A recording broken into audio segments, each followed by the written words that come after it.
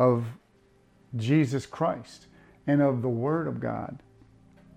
So, as I joked briefly when Pastor James brought up the scripture from Matthew 6:33, seek ye first the kingdom of God and His righteousness, and all these other things will be added unto you. Do you realize that all these other things makes up the vastness and the greatness of the Lord?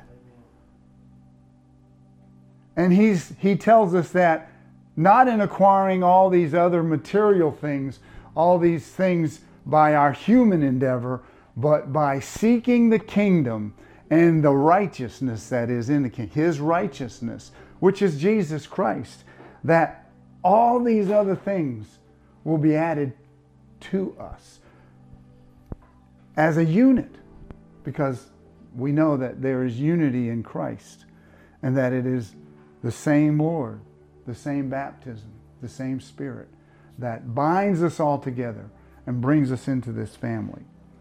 So that was just, He's already working in that. He was working in Psalm 150.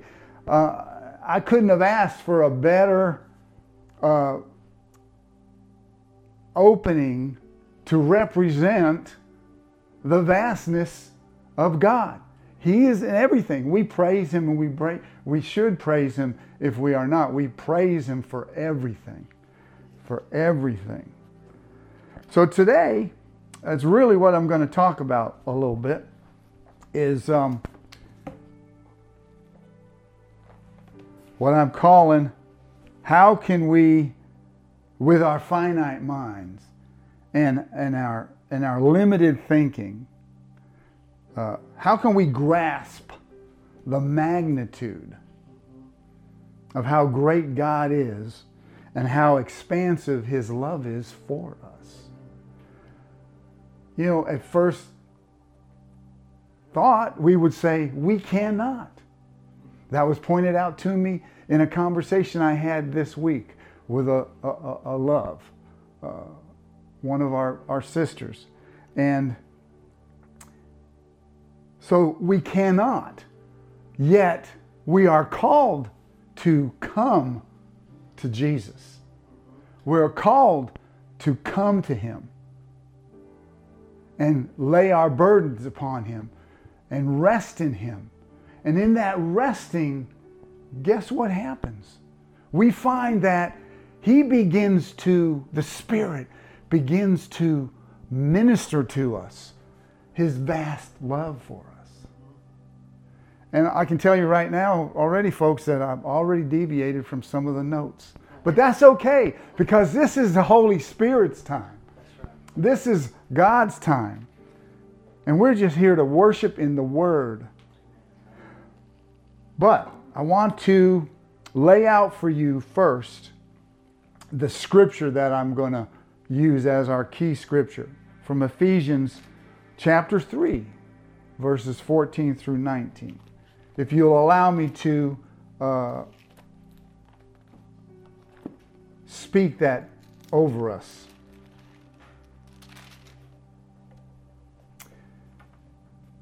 And this is Paul writing, as you know. And he writes this: "For this reason I bow my knees before the Father, from whom every family in heaven and on earth is named. I pray that He may grant you, according to the riches of His glory, to be strengthened with power through His Spirit in the inner man." Now, that is just not the inner man, but the inner human is what we are referring to.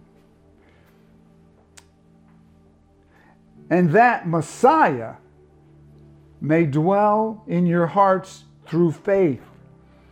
I pray that you, being rooted and firmly established in love, may be able to comprehend with all the saints. Look around you, my friends. We're all sitting here. We're all saints. Not because we do good, but because we have experienced the good of God. The goodness of God. That's what a saint is.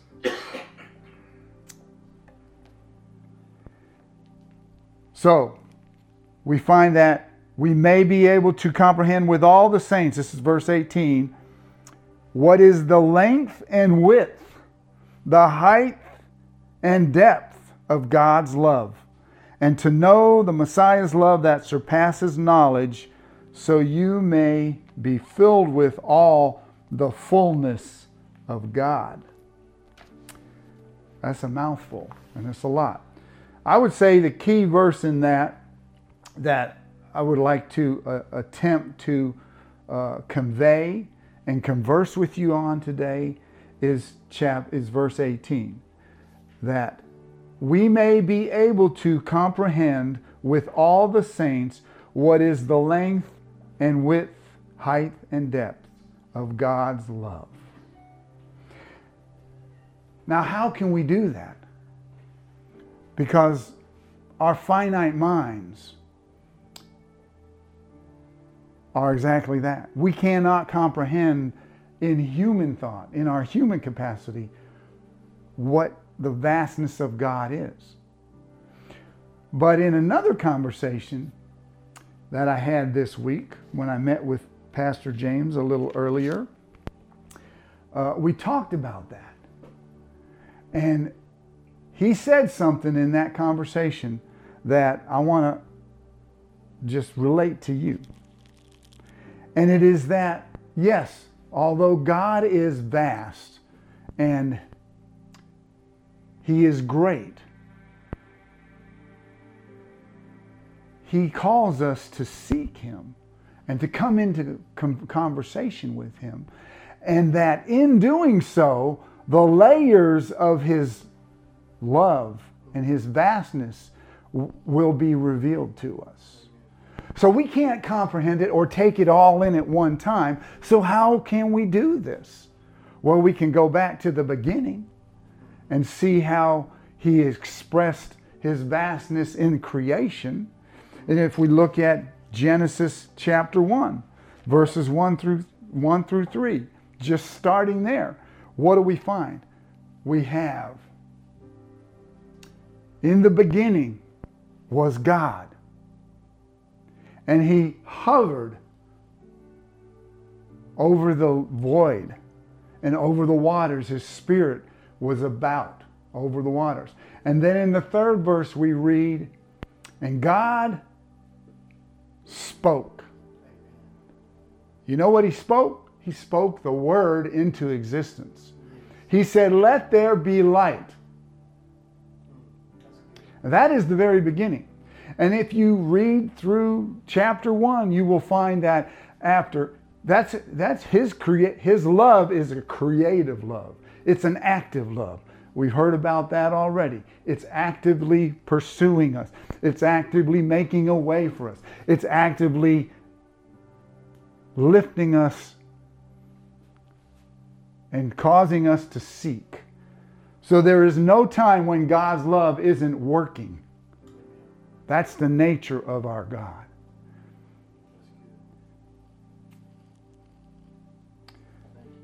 So, when we read that chapter, each of the creative acts that He comes through, at the end of it, He says, was very good. He saw it was good. So what that means in the Hebrew, as you translate it, is that it was good for what it had been created for. The purpose it had been created for.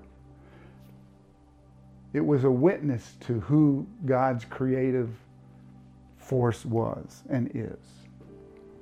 And then He creates man and woman. And He says, that's very good. He says, we'll make him in our image. And He says, that's very good. He gives us dominion. That's not a exploitive dominion as we understand it, as we interpret it from the Hebrew. It is a benevolent dominion. that everything works together and is created for what it was, for good, what it was created for, that purpose to fulfill. So now let's go forward to the New Testament. John chapter 1 and verses 1 through 5. What do we find there? I'm going to go ahead and read that, although I know we all know exactly what we find in John chapter 1. And that is, we find Jesus. We find Jesus. In the beginning was the Word. So the Word of God is Jesus. He is the truth, the absolute truth. And the Word was God. Uh-oh, that's going to mess with some folks. How can you be the Word of God and God? That's just the nature of our God. That's how vast it is. And then he says, He was with God in the beginning. The beginning of what? The beginning of creation. He was there. He is the light that was there. And He is the light that continues today. He is the light that John brings forth and speaks of. All things were created through Him, and apart from Him, nothing was created that has been created. That's pretty vast. Nothing has been created that was created without Him. Life was in Him. And that life was the light of men. The light of men. And then finally, that light shines in the darkness, yet the darkness did not overcome it. Powerful, powerful stuff. So, we've gone to the beginning. I think we, as Pastor James had put out before and showed up, is that we need to be in the Word. And we were having this conversation the other night, and I was saying, we need to read the Word. We need to read the Word in the text, because the Old Testament and the New Testament both show us Jesus Christ. He did not do away with the Old Testament, but He fulfilled the Old Testament. And now, in the New Testament, we have the law of love rather than the law of Moses. Such a great, great thing to understand. So when you think about that, how do you think about that? But I as I said, so this is another thing. So if we were to take a stock of all the translations of the Bible in this room, we probably have 4 or 5. So the conversation turned to this. James is like, well, which one do I read? Pastor James said, well, which one do I read? You know what? I have such faith in the Holy Spirit that I don't think it matters. Because I believe that every translation has been with the Holy Spirit, and that it has been to represent the veracity and the integrity of God Himself. So I don't think that because I read King James, which some consider maybe not one of the better translations, but I read the New International Version, which some consider to be one of the better translations, that it makes a difference. As long as a child of God, as we are pursuing understanding God, we are invoking and receiving and yielding to the Holy Spirit's voice and movement in our lives. Amen. That's the only way we can hope to understand incrementally the vastness of God. So, I told James the other day too that I had started, I've got a number of different devotionals, and I had gone through several of them, and I've put a couple of them aside, and I went back to a couple of ones that I had old.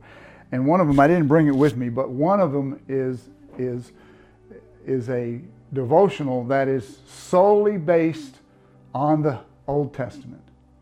And it's what would Jesus read? What would Jesus be reading? And so it takes us through the Old Testament.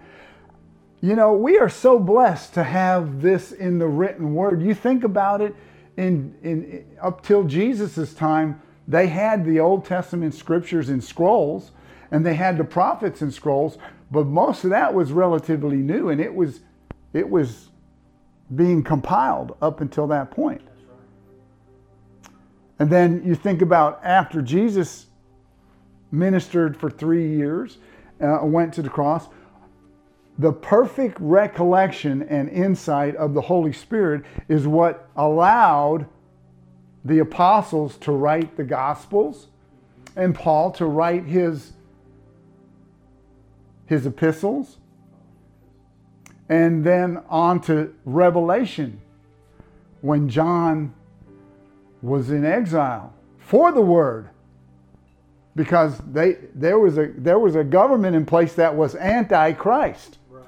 That's right. They were anti-Word of God. So he was out there so he wouldn't be executed. All of that was done with the Holy Spirit. It could not be done apart from the Holy Spirit. The only way we can understand the vastness of God is with the Holy Spirit. So let me just give you a couple of tools, if you will allow me, based on that scripture from Ephesians 3:14, on being able to begin to inquire of and receive the teaching of the Holy Spirit. And you may all have, and there may be a number of other ways. These are just some that I have taken from that particular scripture, and that I want to just share with you, that the Lord has laid on my heart. But the fact is, friends, that there's I don't want to say infinite, but when you look at creation and you look at all God does right now and continues to do, there are so many different ways to understand God and His vastness and the love of Christ. But let me just go right back through this. First and foremost, if we look at this again,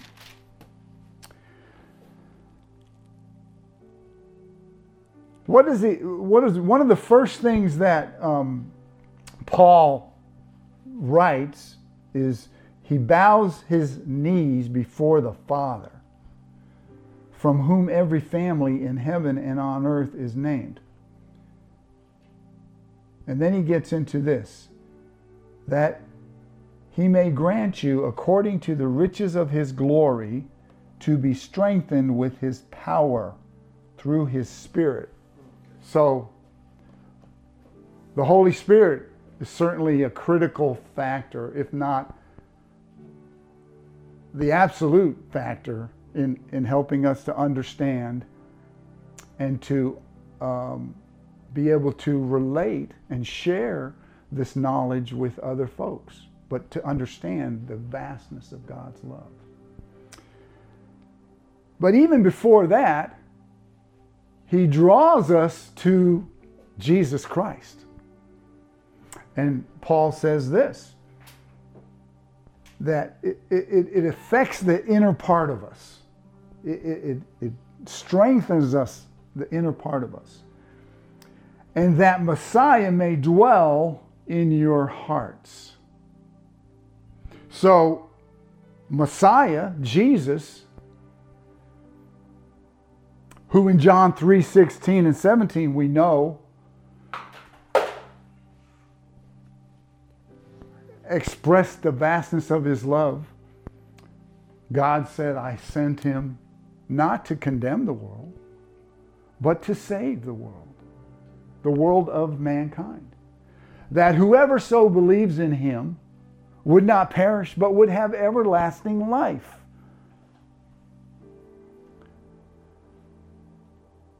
We could go on for weeks unpacking that statement.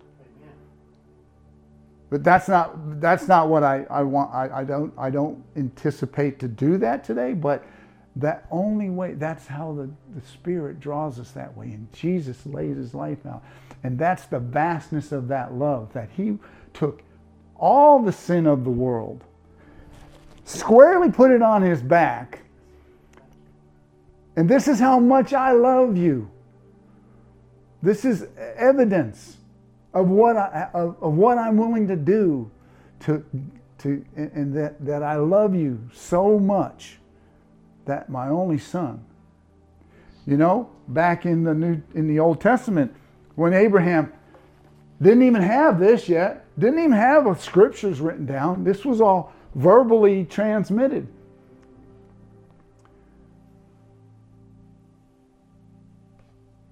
We find in chapter 15, after he's been walking with God for a little while now, you know, he goes from the Ur of Chaldeans over to Haran. They settle in there we're not sure why they settled, but they settled because it must have been good land. So they settled. You know, oftentimes we settle for the good rather than seeking the best. And how can we seek the best? We seek the best in Christ and through Jesus and the Holy Spirit leading us into that. But anyways, and we discussed this the other day, that what if we didn't have this written word right now? What if we were in the same place as Abraham was? He's already moved from Haran now out to Canaan. And his nephew goes with him. This is a wise man. This is a man who's walked with God. This is a man who sees that the land's not going to take care of both he and his nephew's vast holdings and you know of cattle and sheep. So they decide, he says, hey, look, he defers to his nephew Lot. If you go to the right, I'll go to the left. We can't have this conflict between our families. So, and if you go to the right, I'll go to the left. So they settle out. And that's after the whole incident where Lot finds himself down in Sodom and Gomorrah. And then he gets captured, taken by some other kings. And then God comes down and he's talking to Abraham. Said, you know, the outcry at Sodom and Gomorrah is so bad, I'm going to go down there and we're just going to blow it away. And Abraham is like, well, Lord, is that who you really are? Is that who you really want everybody to know you as? The Lord who smites everybody? What if there's 50 righteous people in that town? Forgive me, Father, if I ask. Will you smite them if there's 50 righteous people in there? And we know that from the testimony of the Word that he continues to talk deferentially. He isn't bold and brash about it. He just humbly says, well, Lord, forgive your servant. What if there's only 10? I will spare them for the sake of 10 righteous people. And we don't have to go any longer, but that just shows you that God wants to have conversation with us. And how can we have conversation with God? We can have conversation through the Holy Spirit.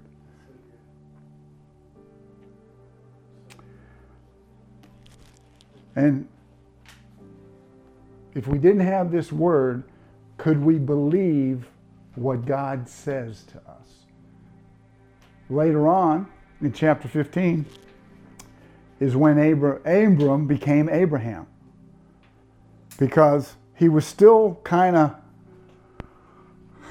questioning about, having a family and having a vast nation. And God's like, hey, Abraham, come on out here with me.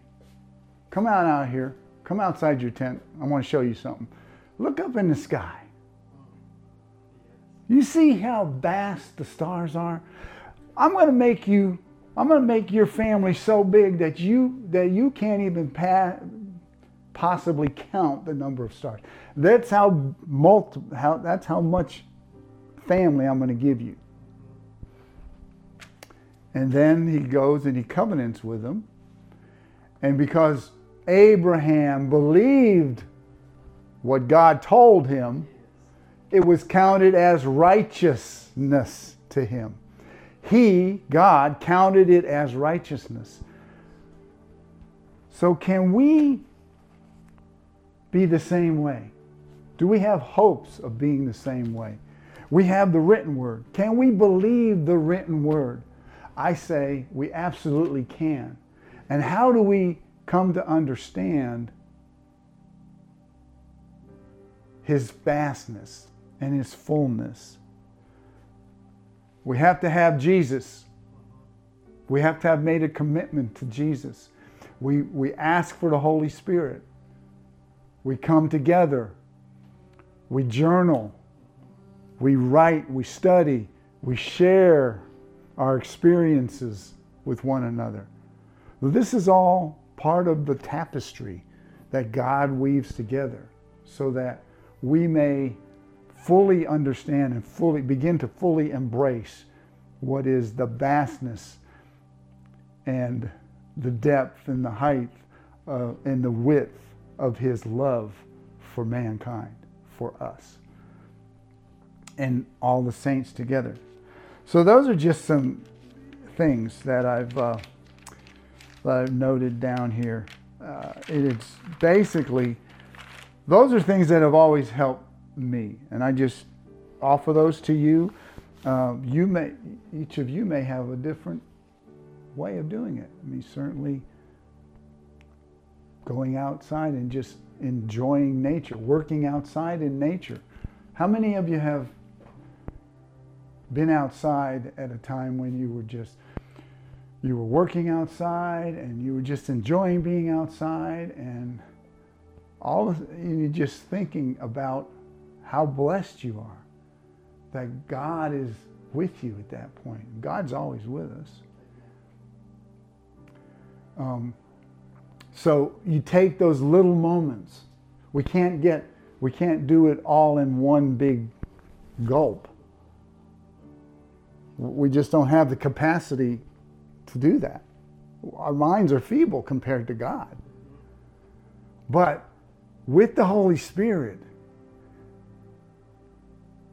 we can take slices of it, like a pizza, and another slice, and another slice, and another slice. And before you know it, you're ingesting this magnificent love, and it's in you, and it's welling out from you, and you just got to share it with somebody.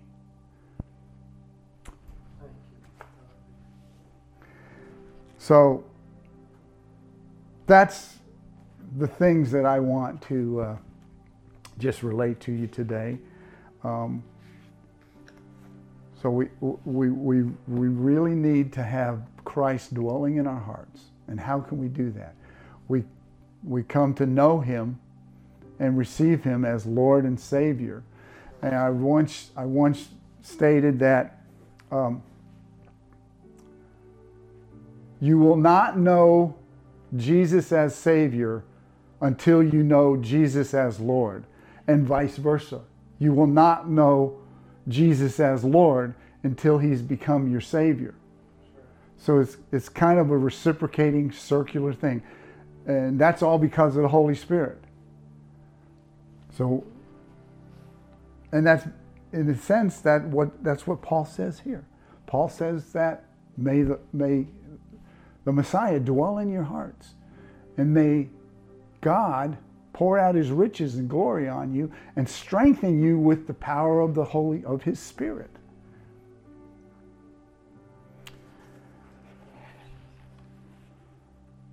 And one final note, I would like to just drop on you one more scripture that I think is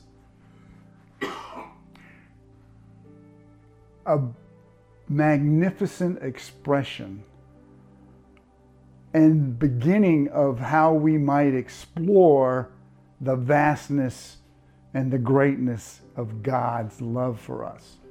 And that is found in Galatians 5:22. Isn't it something that Paul would be the one to have written this?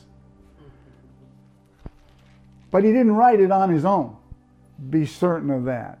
He did not write it on his own. I think this is a beautiful expression and something that we might walk in a way of preaching the gospel in our lives by our actions and our deeds and our walk in Christ. So he says this, but the fruit of the Spirit is love, joy, peace, patience, kindness, goodness, faith, gentleness, self-control. Against such things there is no law.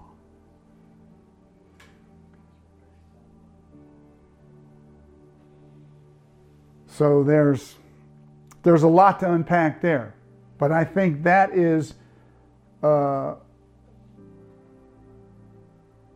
begins to frame for us. Not that we put God in a box, but it begins to kind of frame for us that the understanding, the knowledge that God is infinite and that we cannot really we can't box him in, nor can we hope to fully understand him in this life. Because it says in 1 Corinthians chapter 13, the chapter we all know as the chapter of love, at the very bottom he says, I see dimly now as if in a mirror, but one day I will see clearly.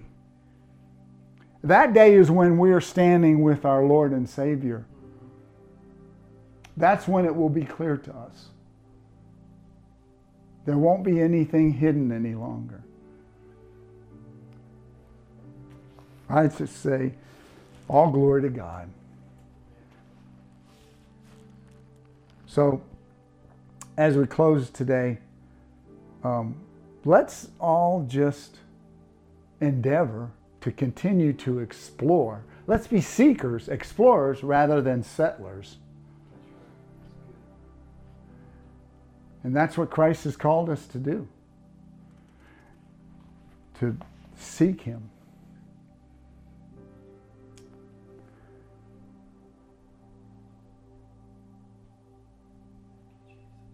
I do. Thank you, Lord. And read his word. Share it with others. Walk in all of the beauty of the fruits of the Spirit. For he said, Paul said it, and you referred to it a little earlier. I don't consider myself to have arrived or to have achieved everything, but I continue to discipline myself, to seek. And I do that by pursuing the upward call that is in Christ Jesus. And that's what I would just encourage everybody today to do so and continue to do so. And anytime, God can take our doubts and our questions. He's big. He can handle anything. He can handle it all. Don't ever be, you don't have to be afraid that you'll be rebuffed. You won't be.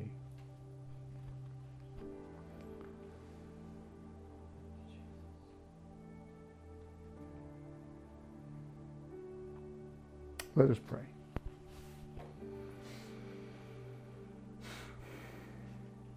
Thank you, Lord.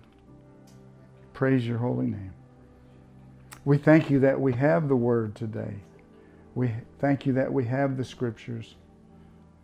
But we know that without the Holy Spirit to lead us and guide us and to help us to understand and teach us, that we cannot simply understand it in our human curiosity, in our human intellect.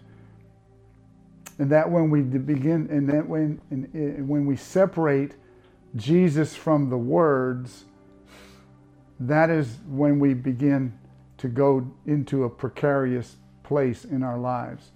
As we see in this world today, that there is much of that going on. We separate Christ from the words. We separate Christ from the spiritual sense and the spiritual guidance. And we try to understand it in our human intellect, in our human thought, and with our common sense knowledge.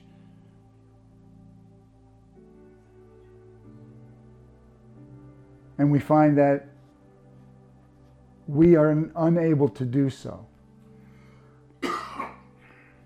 So today we just once again ask that you would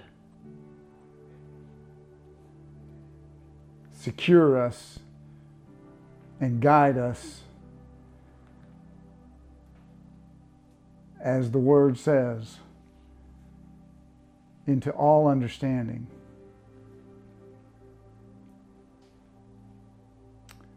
And to this and for this we commit ourselves to you. And we give you the honor, glory, and praise. In Jesus' name, amen.